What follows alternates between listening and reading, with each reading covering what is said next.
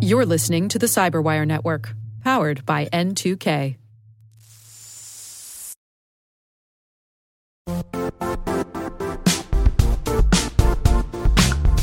And now, a word from our sponsor, Zscaler, the leader in cloud security.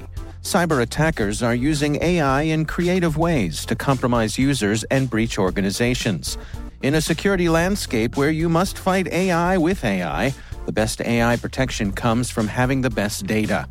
Zscaler has extended its zero-trust architecture with powerful AI engines that are trained and tuned by 500 trillion daily signals. Learn more about Zscaler Zero Trust Plus AI to prevent ransomware and AI attacks. Experience your world secured. Visit zscaler.com/zerotrustai.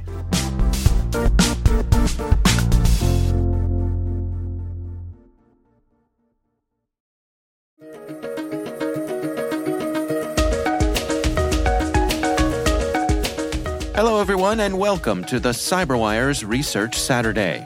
I'm Dave Bittner, and this is our weekly conversation with researchers and analysts tracking down the threats and vulnerabilities, solving some of the hard problems of protecting ourselves in a rapidly evolving cyberspace. Thanks for joining us.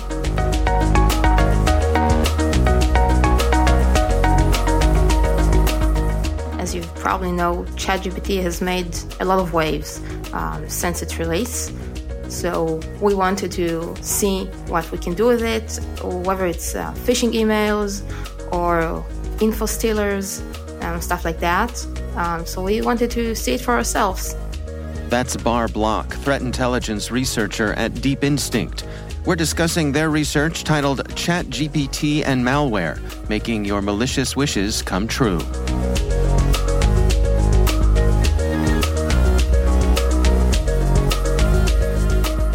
So you start off here in your research trying to get ChatGPT to write a keylogger for you. Can we walk through that together? How did you begin? Well, at the beginning, I just simply asked him, write a keylogger. It refused, and it gave a message that that keylogging is wrong, malware is bad, stuff like that. And then I thought, okay, so I won't ask it for a keylogger. I will just describe to it what I want the program to do, which is keylogging, but without saying the word keylogger, and it worked. And what was the output that it provided for you? Well, it provided a keylogger in a Go, and that's the language I asked it to write a keylogger in. That just a simple program just records keystrokes, saves them to a file. Later on, I asked it to add a function that can send that file using FTP to a remote location, and that's what I did. And so with your success there, you moved up a level and you asked it to create some ransomware. Take us through how that worked.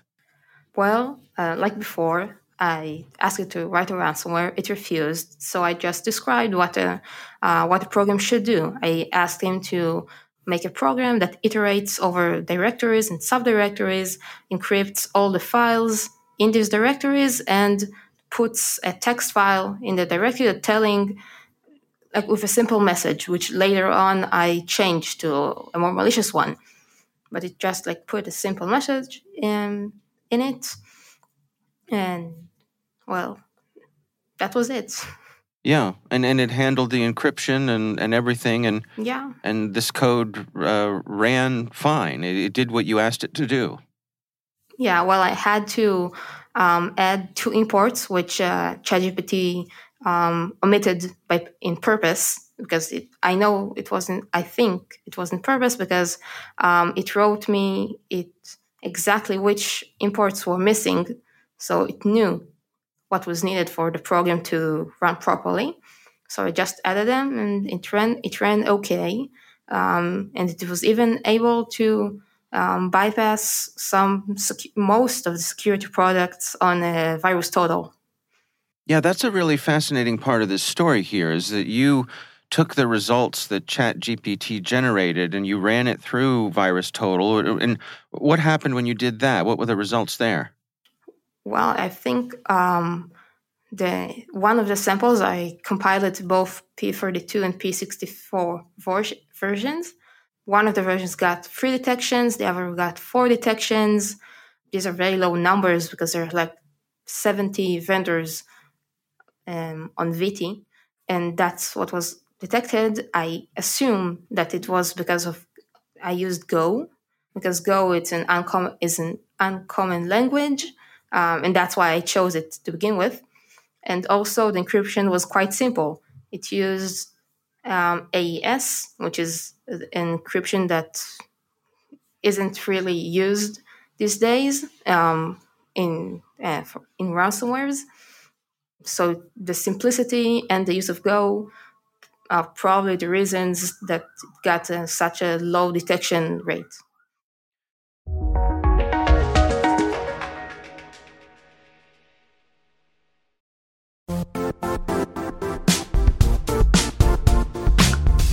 The IT world used to be simpler. You only had to secure and manage environments that you controlled. Then came new technologies and new ways to work. Now, employees, apps, and networks are everywhere. This means poor visibility, security gaps, and added risk. That's why Cloudflare created the first-ever connectivity cloud. Visit cloudflare.com to protect your business everywhere you do business.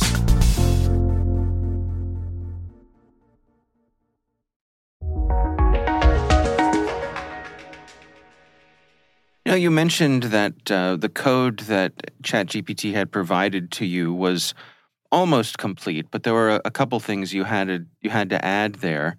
Can you explain to us exactly what you think is going on there? Well, I think they omitted these parts by design because they just didn't want to. Maybe somehow I can't be sure of that. They knew that this program may be used for malicious purposes, so they omitted some of the imports by design, and I know they knew exactly which imports were missing because right after ChatGPT provided me with the ransomware code, it added a message that said that to run this program, I needed like 2 more imports and said which ones. So it knew exactly what it needed to do. It probably just didn't want to supply a working ransomware. Yeah, that's fascinating. It's like it's saying, here's the gun that I built you. By the way, you're going to need some gunpowder. Yeah, something like that. Now, a point that you all make here is that you can use this to help defend against malware as well, and you set this at generating some Yarrow rules. What happened there? Well, I asked ChatGPT to generate YAR rules for specific MITRE techniques. I gave him the technique ID, and it generated a rule. The rule was very general, and it had, if I had used it in an actual environment, it would generate lots of false positives. So obviously, it wasn't a good rule. Then I tried to ask the bot to make it less general, and make it like generate less false positives. Then it was too specific. But the interesting part was that even though it wasn't as really good at writing YAR rules, it was very good in writing programs that can use the technique I provided it with, the MITRE technique, and bypass the rules that it wrote itself.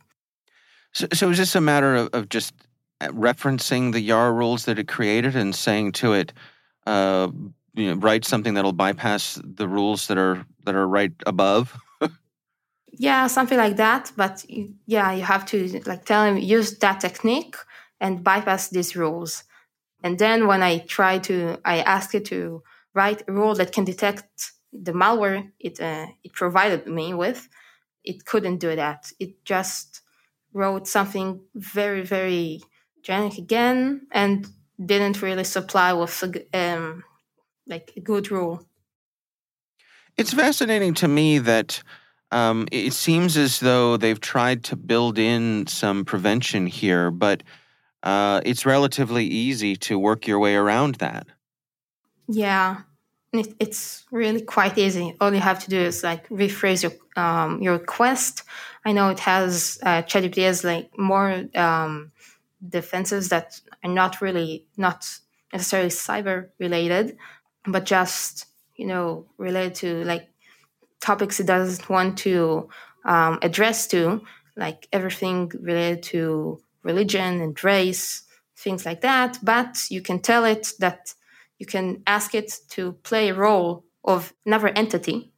And that entity has to do whatever you tell it to. And then it can do many things that usually ChatGPT won't do. What's your perception of this as a tool for folks in the business that you're in, doing research and analysis? Is there real value here? There can be a real value here. As I said before, the YARA rules that I was provided with weren't that good, but maybe with more training or if given more examples, it could generate better results. We can also use it to create malware and try to ourselves to defend against it, not using ChatGPT, because right now it seems that it's not really good at the defensive side of things. And maybe with some more work, this ChatGPT can even be integrated into SIEM systems to provide SOC analysts with more information about things that are going on in their networks. Do you see this as being a tool that could be a time saver for you? In some aspects, it can. For example, if someone is trying to create a malware to try to bypass its own company securities for pen testing assignments, they can use ChatGPT to do that. They can also use it to try to write basic YARA rules and try to improve them themselves. And of course, like finding examples for malware that you may have a hard time to find by yourself on VT, on VirusTotal or something. You can just try to make it, write it, and try to see how you can defend against it yourself. So when a real malware like that tries to get into your network, you will be safe.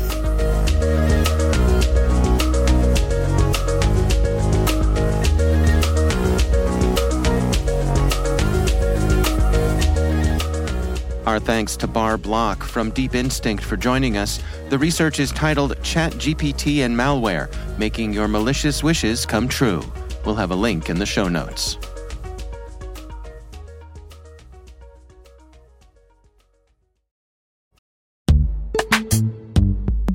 And now a word from our sponsor, Netskope. Netskope is a worldwide leader in SASE and Zero Trust. Its unified platform, Netskope One, provides optimized access and zero trust security for people, devices, and data anywhere they go, helping customers reduce risk, accelerate performance, and get unrivaled visibility into any cloud, web, and private application activity.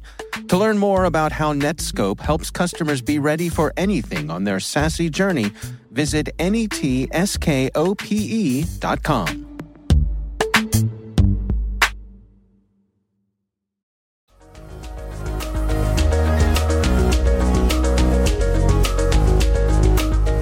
The CyberWire Research Saturday podcast is a production of N2K Networks, proudly produced in Maryland out of the startup studios of Data Tribe, where they're co-building the next generation of cybersecurity teams and technologies. This episode was produced by Liz Irvin and senior producer Jennifer Iben. Our mixer is Elliot Peltzman. Our executive editor is Peter Kilpie, and I'm Dave Bittner. Thanks for listening.